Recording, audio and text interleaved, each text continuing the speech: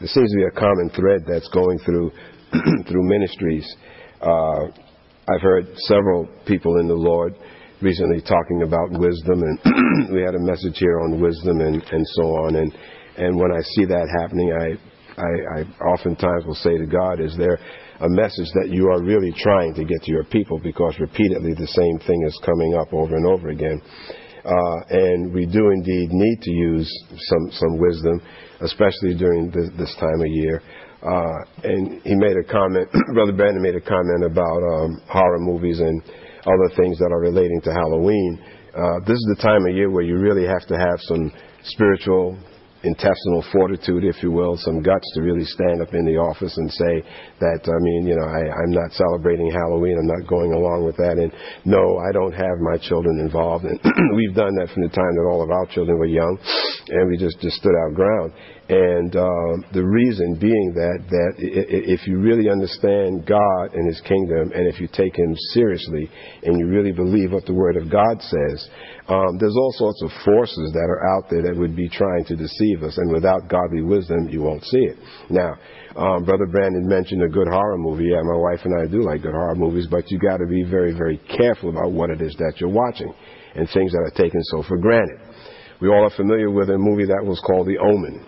Okay, they were a series of The Omen. There's like a trilogy or so, 3 or 4 versions, episodes or remakes of it or whatever. And I forgot how my wife and I stumbled upon it. It had to be Holy Spirit that was leading us. But there was a distinct song that was being played all throughout the movie, and it sounded like a Latin chant. And that kind of intrigued us. It turned out the Latin chant that was being chanted was a satanic Diablos, so I forget the entire name now, but it was Diablos something or other, and it was a prayer to Satan. Okay, now this is right there in the movie. And so here you are sitting there, you're listening to this movie, and you're letting that in through your eye gate and through your ear gate, and it's getting into your spirit. You see, and that was done by design. It was done by design, all right? And it was a good movie, okay? But after you realize what's going on there and what's being said in that chant, you don't want to be opening yourself spiritually to that kind of music and listening to it, you see. So you need to use and you need to choose what you do in this world today. And the Bible is crystal clear on witchcraft and occultism and everything. And when people say, oh, well, Pastor, it's only fun. I mean, it's all done in innocence. They're only dressing up in costumes. I shared in church many years ago when I did a full-blown Halloween sermon that it was really a revelation to me some years ago when I was doing some research on the internet, and there was actually a witch's website that I went to, and I do not advise people to do this, but there was a witch's website that I happened to stumble upon. This was not play. This was the real deal. And they actually had the wheel of their holidays, their Sabbaths as they're called. And Halloween is one of the most high holy holidays because it's on All Hallows Eve. Long story short, they said, join us in spirit during this important time of season. Join us in spirit. Join us in festivities during this important time of year. You see? So these witches take this thing very, very seriously. And what they are saying is that even though you're not one of them, to join us in spirit. So if you've got your kids or if you're celebrating this time of year, that means that you are in spiritual alignment with what is going on during these demonic high holy days.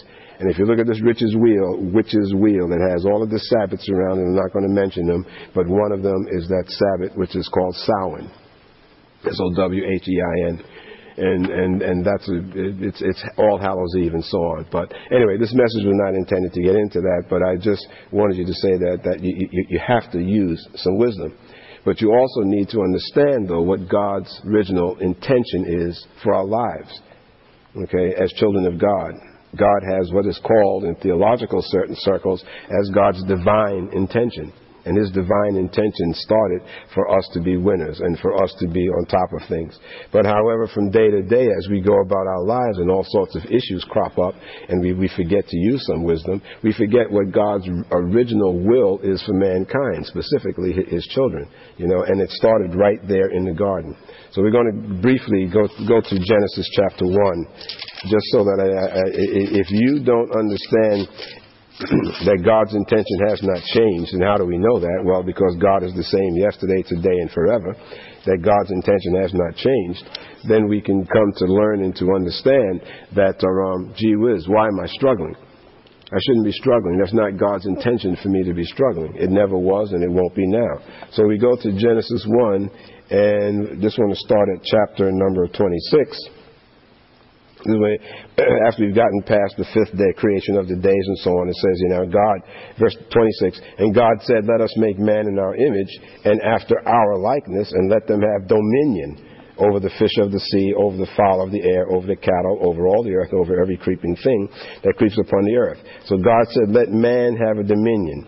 All right, now first of all, he says, let us make man in our image. Here it's saying our, so this is referring to the Trinity.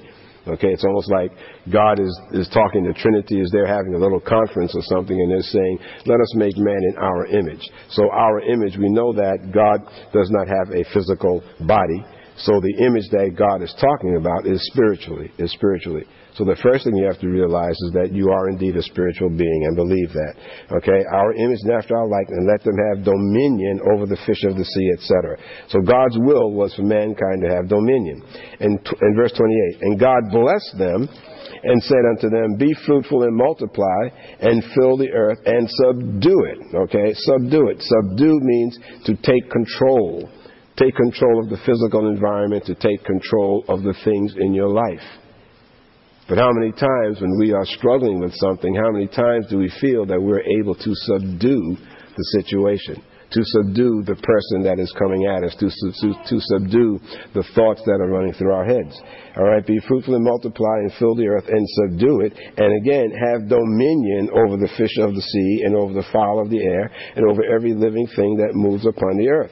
And God said, behold, I have given you every herb-bearing seed which is upon the face of the earth, and every tree in which the fruit of a tree yielding seed is. To you it shall be for food. And to every beast of the earth, and to every fowl of the air, and to everything that creeps upon the earth, wherein there is life, I have given every green herb for food, and it was so. And God saw everything that he had made, and behold, it was very good, and evening and the morning were the sixth day. Okay, so God's divine intention here was for mankind to have dominion over his environment. Okay, was to have dominion. In order for us to fully grasp that concept, if you don't understand what God's divine intention was, and that the fact that it hasn't changed, then when we go through our lives and we start struggling, we forget that was not what God intended it to be for me. God intended me to have dominion over the situation. All right? So then we continue in Genesis 2, and we just go to verse number 20. Let's go to verse 7. Okay? Chapter 2, verse 7. And the Lord God formed a man of the dust of the ground and breathed into his nostrils the breath of life, and man became a living soul. And the Lord God planted a garden eastward in Eden, and there he put the man whom he had formed. And out of the ground made the Lord God to grow every tree that is pleasant to the sight and for food, and good for food. The tree of life in the midst of the garden, and the tree of knowledge of good and evil. There were two trees, not just one, but two. All right, and a river went out of Eden to water the garden, and from thence it was parted, and it became four heads. The name of the first is Pishon, that is, which encompassed the whole land of Havilah, where there is gold, and the gold of that land is good. There is bdellium and the onyx stone. And the name of the second river is Gihon, the same as that compassed the whole land of Cush. And the name of the third river is Hiddekel, that which goeth toward the east of Assyria. And the fourth is the Euphrates. And the Lord God took the man and put him into the Garden of Eden to till it and to keep it. God's divine intention was for man to work and to keep this garden going. And the Lord God commanded the man, saying, of every tree of the garden thou mayest eat freely, but of the tree of knowledge of good and evil thou shalt not eat of it. For in the day that thou eatest thereof thou shalt surely die. So there was God's intention there, that there were certain things that man should have for his own, have dominion over every herb, every tree, and so on like that, except for that one. Verse 18, and the Lord God said, it is not good that man should be alone, and I will make him a help meet for him. And out of the ground the Lord God formed every beast of the field and every fowl of the air, and brought them unto Adam to see what he would call them. And whatever Adam called every living creature, that was the name thereof. So what God did there, he says, here's this beautiful environment. However, I'm God. I certainly know what these creatures are. Adam, you call that thing a so-and-so. It was really an elephant, but God could have said, call it something else. That lion, God could have said, you call it a so-and-so. What did God do? God stood back and he said, I want you to name it. I want you to name it. So here God gave man the dominion and said, you take it and you shape it and you call it what you will. To a degree, God does the same thing for us with our lives. God gave us the life. God gave us an environment. Then God looks to us and he says, okay, you have some choices. I don't want to make the choice of naming that beast. You choose what you name it. Well, the same thing goes with your life. God brought you to where you are. God has you in an environment. And many of the times God looks to you to make the choices. He lays things out before you. You can go to the left, you can go to the right, you can go down the straight and narrow. But God wants you to take authority over your life and to have dominion over it, to form it and shape it the way you should be shaping it in accordance with God's will. Amen? Amen? And so he says, and see that we call there, and verse number 20. And Adam gave names to all cattle and to the fowl of the air and to every beast of the field. But for Adam there was not found a helpmeet for him. And the Lord God caused a deep sleep to fall upon Adam, and he slept. And he took one of his ribs and closed up the flesh instead thereof. And the rib which the Lord God had taken from man made he a woman, and brought her unto the man. Now, it was a rib indicating that he was taken from man's side, meaning that the woman should be by man's side. Eve was not taken from the bone of his head, meaning that she should have dominion over him. Eve was not taken from a bone in his foot, meaning that the man would trample on her and that she should be subservient. She was taken from man's side. Verse 23 says, And Adam said, This is now bone of my bone and flesh of my flesh. She shall be called woman, because she was taken out of man. Therefore shall a man leave his father and his mother, and shall cleave unto his wife, and they shall be one flesh. And they were both naked, the man and his wife, and were not ashamed, because they were still innocent, and so on like that. But here we see distinctly, though, this was a man and a woman, and this, by the way, is the institution of marriage. This is the first institution of marriage taking place here in the Garden of Eden. And you've heard the expression, I'm sorry, but I'll say it. Does not say, even Adam and Steve, or any of those other things that you've heard. It says, a man shall leave his parents and cleave to his wife. Okay, this is between one man and one woman. All right, and so as we see there now they were both innocent. They were naked, but they weren't ashamed, because they were still innocent. Man's dominion in God's order to subdue meant that man began with a mind that was perfect. That was not perfect as God, but it was perfect in infinite wisdom to learn. Okay? The original Adam and God's divine intention was that this man should be mature enough, and with God walking with him and ministering to him and talking to him during the course of the day, God's original plan, the original intention was for this man to have this wisdom that had the capacity to grow. Man would not know, or did not have the capacity to know the unknown secrets that God knows, but he had the infinite capacity, the finite capacity to learn. So that meant that God created this man and said, you take this environment and you shape it. You shall learn and you shall grow. God's intention was that, until it was interrupted, was that during the time of living with them, I believe that Adam and Eve would have grown, and their knowledge probably would have exceeded exponentially, would have multiplied and grown in God, okay, because God was ministering to them personally and one-on-one and was talking to them. And how do we know this? It says, because the scripture says elsewhere that man is growing in knowledge, ever growing in knowledge, but failing and never coming to know the truth. You see? So while man has a finite mind for learning, and many of us are very intelligent and can learn a vast number of very sophisticated things. We can do algorithms and all sorts of fantastic things. We can get to the moon. We can send satellites and rockets to the outermost part of the universe. We can do all of that. But because of man's spiritual condition, he cannot learn the deep, deep spiritual things that Brother Brandon was referring to without God. You see, without God. All right. But the divine intention, though, was for man to live and to have dominion over his environment, to control it and to shape it. All right. And that intention of God is still there. and it is not meant to do it without him. Okay? So then we see that that intention was there, and then we know what happened. You should go to chapter 3 of Genesis, and we'll briefly read 1 through 6.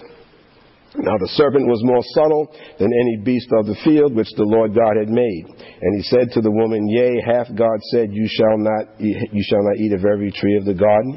And the woman said unto the serpent, We may eat of the fruit of the trees of the garden, but of the fruit of the tree which is in the midst of the garden, God hath said, You shall not eat of it, neither shall you touch it, unless you die. And the serpent said unto the woman, You shall not surely die. For God doth know that in the day you eat thereof, then your eyes shall be open, and you shall be as God, knowing good and evil. All right. So what the serpent did there, and it says subtle because that's the way the devil is. All right. And when the devil comes into our lives, many, many times, he's very, very subtle. You'll have a situation pop up in your life that will not smack you right between the eyes as being an issue to you, but it'll come in a very, very subtle way. It'll start with something that is said to you. It may start with something that a piece of mail that you get, something you see on the internet, an email, a text message, Facebook or something. Something will come at you that will make you start doubting who you are in God.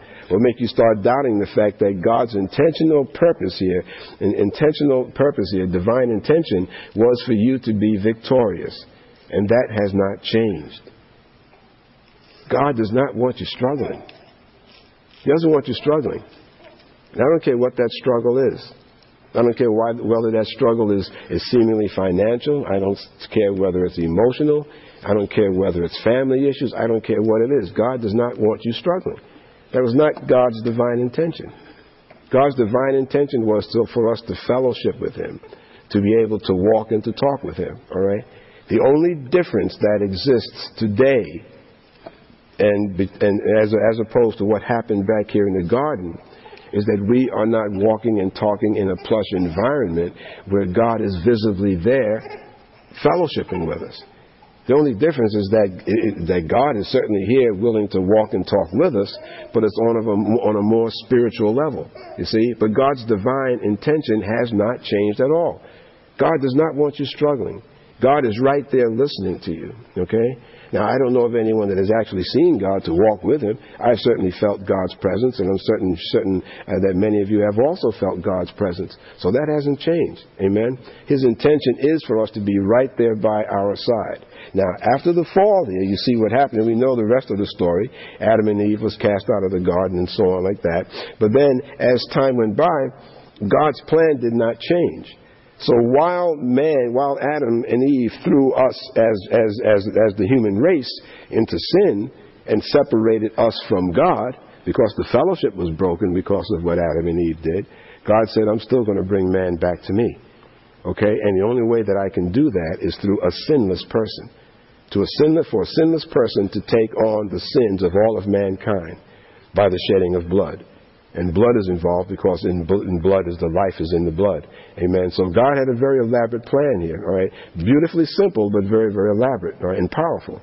So God said, okay, man gave up all of this beautiful Eden. My divine intention is still there. Man will have dominion over this earth and over this environment. And as having dominion, he shall replicate my existence in the lives of others. This is why we as Christians and children of God, the requirement is that we do evangelize, that we do talk about the Lord, that we do spread the good news of Jesus Christ. Okay? Now, and again, I'm very quick to add, now this does not mean that God wants every single one of us to get a soapbox and stand up on the corner and start saying, repent now, repent, and start, preaching the word of God. God has a way for all of us to be evangelizing, and God gives us a time and a place to spread his word and to talk about him as he sees fit. Okay, God does not want us taking on his job, and trying to promote things the way we want to do it. We have to do it as guided by the Holy Spirit and using some wisdom. Okay, so we know here that after this, that God said, I have to bring someone in here who can take man's sins on himself and then come back to me and then open the door. So we know Jesus Christ came along. So now turning to Luke, moving forward in time here now. And what happens all in between that is 2 or 3 sermons or more all in itself. where in Isaiah it's prophesied about how Jesus would come and even the manner in which he would be crucified. Hundreds of years before it actually happened, it's prophesied in Isaiah, speaking pretty openly about his method of crucifixion and talking about how his bones would be separated and the joints out of socket and place and everything. And that is kind of hard reading even, but in Isaiah it's prophesied pretty clearly exactly how he would die. But going to Luke 24, we have, let's see here. I'm not going to read all of Luke 24. Okay, this is after of course we all know that Jesus Christ came on the scene and he was crucified and so forth. Now this is talking about after the resurrection. 24 verse 33. And they rose up the same hour and returned to Jerusalem and found the 11 gathered together and those who were with them, saying, The Lord is risen indeed and has appeared to Simon. And they told what things were done along the way and how he was known to them in the breaking of bread. And as they thus spoke, Jesus himself stood in the midst of them and said unto them, Peace be unto you. But they were terrified and frightened and supposed that they had seen a spirit. And he said unto them, Why are you troubled? And why do thoughts arise in your heart? Behold my hands and my feet, that it is I myself. Handle me and see. For a spirit does not have flesh and bones, as you see me have. Okay? Now, these are the people that walked and talked with Jesus. They saw all of the miracles. Jesus said that I have to die and be crucified and I will be resurrected. But these are people that walked and talked with him and they still obviously didn't believe him. You see, because they were so shocked and surprised when he appeared in their midst. You see? So now, these are the people that actually saw him and they were still surprised. So how does it differ for us? How many of us really believe that the Word of God concerning Jesus and God's divine intention is really true? Do we have to have Jesus come and stand in front of us so that we can touch him and feel his body? There was one among them, Thomas, and he said, Why do you doubt? Because doubting Thomas, as he became known, said, I don't know where I would believe if I could see and touch him. You see? So if that's the case, then how are we going to manage our spiritual lives today? Are we like doubting Thomas? Can we only believe when we see Jesus? Well, that may not happen. Jesus, again, I'm not speaking for God. Jesus can choose to manifest himself in front of you if he wants to, okay? But if that does not happen, is that going to lead you to believe any less? You see? And that's the problem with us and why we can't have dominion in our lives, because we just simply don't believe God. We say we do, we go to church and we hold up our hands and we praise God in church and everything, but how much deep in your spirit do you really believe that God's divine intention is for you to have dominion over your life? Okay? That means dominion over every aspect of your life. Doesn't mean you won't have any problems, but it means that when that problem comes into your life, that you shift gear right away and you say, whoa, wait a minute. I got to put on the brakes here. If you're going down a hill in your car, and you're going down too fast, and you start getting a little bit out of control, don't just say, hold on, I got to get a grip on this and put on the brakes. I got to do something to slow this thing down. Well, it's the same thing in your life. Unless there are some of you that say, whee, and you step on the gas instead of putting on the brakes. Amen. I see some people that are shaking their heads, so I don't know, maybe that's kind of true. But seriously though, if your car's out of control, you say, well, wait a minute, I got to get this thing back under control, and you put on the brakes, do whatever you have to do. Well, it's the same thing that's in your life. If you see things going on in your life that are really helter-skelter, then you need to say, whoa, I need to slow down here and put on the brakes. And woeing and slowing down and putting on the brakes concerning the spiritual aspects of your life or concerning things that are going wrong in your life means that I got to put on the brakes here and reconnect with God. That means I got to put on the brakes here and get back into prayer. Things are happening too fast around here. Things are going wrong here. I don't know what's happening, but I got to put on the brakes and get back with God. Amen? Amen? So they didn't believe and they were afraid. And it said there in the scriptures that Jesus knew that they had some troubles in their heart.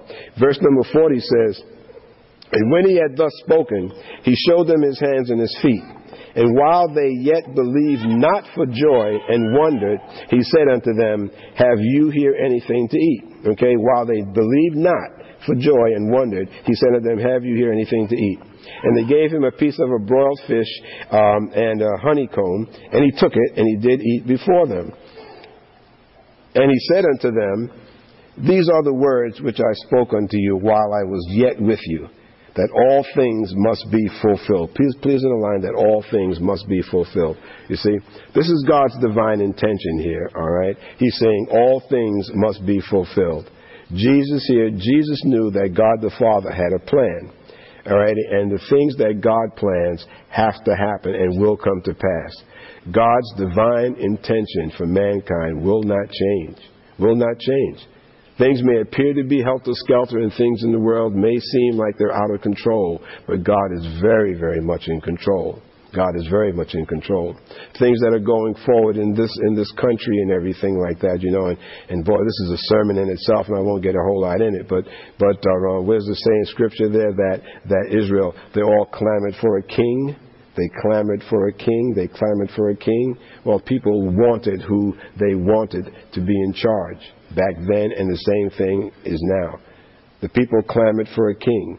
This is who the people wanted. In Israel, it brought about all sorts of pain and suffering. People clamored for a king. Well, the same thing applies here in modern times, and I'm not getting political. But the people that, the person or persons that the people want, this is why, as Brother Brandon was saying, you need to give some prayer and use some godly wisdom come election season, because people clamored for a king. All right? You can't sit back and complain if the person that is running the state, the county, the nation, the world, and so have you, are the people that you wanted there. You see, because God's not going to violate man's free will. All right, this is who you've chosen, so this is who you've chosen. And now after that person gets in place, if they're not a godly person or someone that doesn't have godly wisdom, then the rest of it is history. You know what happens to society and all the problems that we have. You see. So you need to understand that God has an intention. God has a will, and God's will be done. These are the words which I spoke unto you while I was yet with you, that all things must be fulfilled which are written in the law of Moses and in the prophets and in the Psalms concerning me. Then opened he their understanding, that they might understand the Scriptures. And he said unto them, thus it is written, and thus it behooved Christ to suffer, and to rise from the dead on the third day. Now, I find it interesting in verse number 45 that it says, then opened he their understanding, that they might understand the Scriptures. If God went out of his way, or if God felt that he needed to include that in the Scriptures to tell us that Jesus opened their eyes so they could understand, then that means that for whatever reason, their eyes were not opened so that they could understand before that. Okay? Jesus knew that, because earlier there it said that he knew that there were questions in their heart. Okay, so they had no spiritual revelation or understanding of what Jesus was talking about. You see, and this happens to us as Christians, as children of God, if we're not careful. You know, we can go to church, we can read the Bible, and in this case, Jesus was right there in front of them, but they did not understand. So if God felt he had to put this verse in here for us to read, then he opened their understanding that they might understand the Scriptures. Then the same thing has to happen to us. That means then that for us also, it is possible for us to not be understanding what God is telling us. Okay? Oh, I understand. I read the Word of God. I get it. I get it. Jesus was right there in front of them. But they didn't understand. Okay? So something that you should ask yourself in that quiet time, where it's just you alone, by yourself and with the Lord, really, really, really, really do some soul searching and ask yourself, God, do I really understand? Do I really understand? You see? Because you might be deluding yourself. Maybe you think you do understand, but maybe there's something else that God wants to reveal to you. This is wisdom, knowing that I don't know it all, that I don't have the sum total of God's knowledge in my head. You see? So while Jesus was there in front of him, you would think that they understood. The Bible says he then opened their understanding. Okay? Then it says in verse 46, where now Jesus is speaking, is written in red here, he said unto them, thus it is written, and thus it behooved Christ to suffer, and to rise from the dead the third day, and that repentance and remission of sins should be preached in his name among all nations, beginning at Jerusalem. and you are witnesses of these things. That's awesome. That is so powerful, okay? You open your understanding. So what he is saying here, understand, God's divine intention here, thus it is written, and thus it is behooved Christ to suffer and to rise from the dead the third day. This was all a part of God's intention here in order to bring man back to himself, to give his only begotten Son to die for the sins of man, the remission of sins. Okay? He said it had to come to pass. Thus it is written, and thus it behooved Christ to suffer and to rise from the dead the third day, and that repentance and remission of sins should be preached in his name among all nations, beginning at Jerusalem. And you are witnesses of these things. And behold, I send the promise of my Father upon you. But tarry you, stay a while in the city of Jerusalem until you be endued with power from on high. Okay? So now he's giving them an instruction here, you see, because God knew that man could not come back to him on his own. That it was not enough for man to try to do this in his own understanding. All right? And I'm jumping a little bit ahead here, but God knew that man would be too fallible to do this on his own. So Jesus said here, I want you to go to this whole thing, this redemption thing, it's starting in Jerusalem.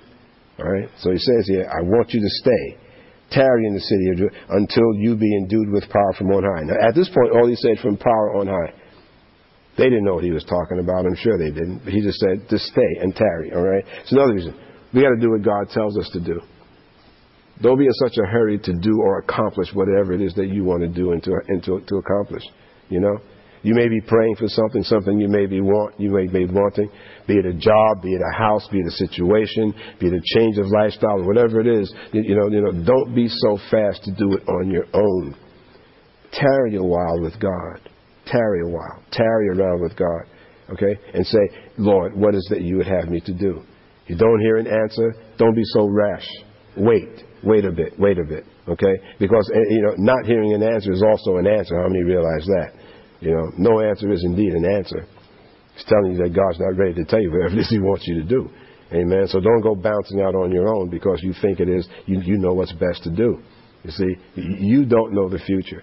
A decision you make might not be in your own best interest because you don't know what someone else is doing, what someone else is planning. You don't know. God knows how all the moving parts are fitting together. Amen? So he says to tarry a while. Verse number 50 says, and he led them out as far as to Bethany, and he lifted up his hands and blessed them. And it came to pass, while he blessed them, he was parted from them and carried up into heaven.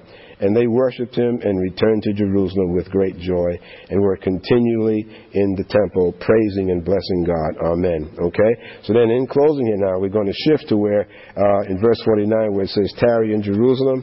The outcome of that is actually shown in the second chapter of Acts, and I'm sure many of you know from memory what that is all about. Well, he told them to tarry in Jerusalem until power from on high came.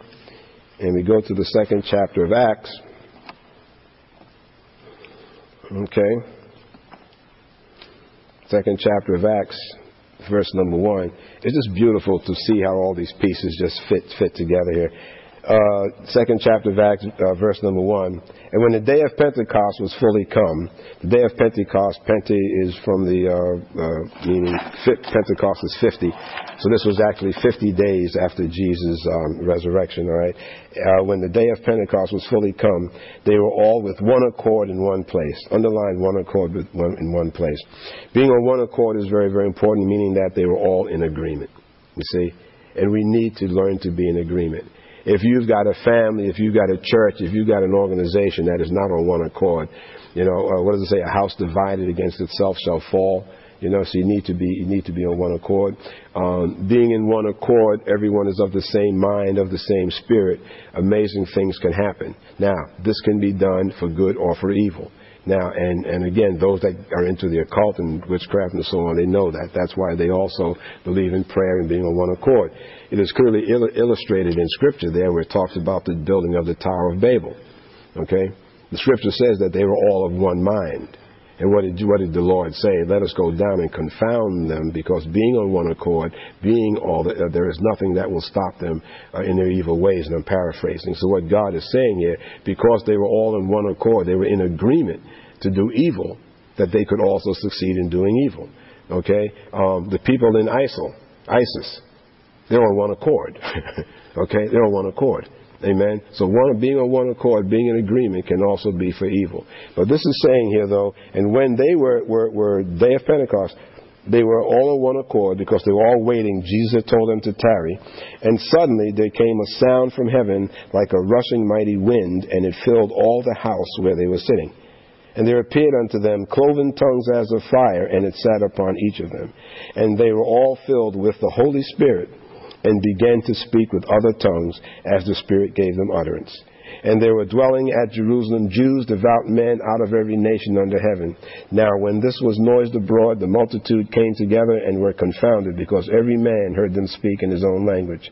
And they were all amazed and marveled, saying one to another, Behold, are ye not all who speak Galileans? And how hear we every man in our own tongue wherein we were born? Parthians and Medes and Elamites and the dwellers in Mesopotamia and in Judea and Cappadocia and in Pontus and Asia, Phrygia, Pamphylia, Egypt, and the parts of Libya about Cyrene, all strangers of Rome, both Jews and proselytes, Cretans, Arabians, we do hear them speak in our tongues the wonderful works of God. And they were all amazed and were perplexed, saying one to another, What means this? Others mocking said, These men are full of wine. Well, we all know and very familiar that this was the infilling of the Holy Spirit on the day of Pentecost here. And there are those that will argue, well, there wasn't any supernatural thing done. They were just all speaking in different languages and so on like that. Well, if you just go to 1 Corinthians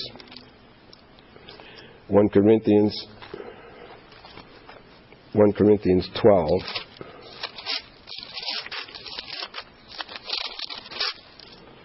1 Corinthians 12. Okay. See, they were filled with the Holy Spirit there, and it says that in this particular case was evidenced by the speaking of tongues. This is a supernatural event, and it is also referred to as one of the gifts of the Spirit. Amen. So we see here in 1 Corinthians 12, verse number 10. Well, let's go up so you get it all in context. Go up to number 4.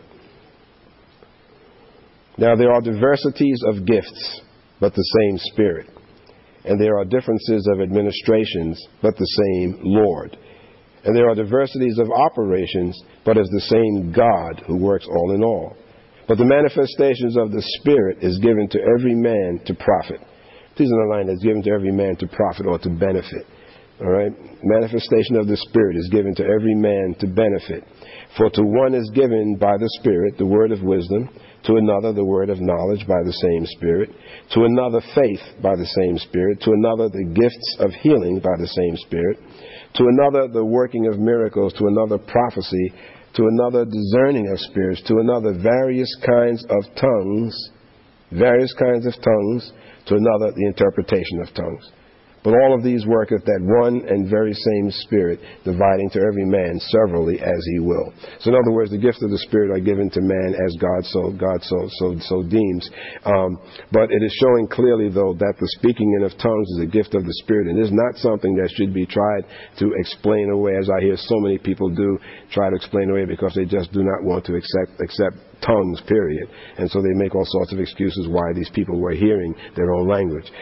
It is not anything strange to me. Many of you have heard me say that I was ministering over in West Salem some years back and was speaking and praying in tongues, and afterwards a woman there came up and said that she had just returned from a mission in the Middle East over there, and she distinctly heard me speaking in Arabic. And I do not know a bit of Arabic, but she distinctly heard me speaking in Arabic. Okay, so what the Word of God here is saying is indeed real and is true.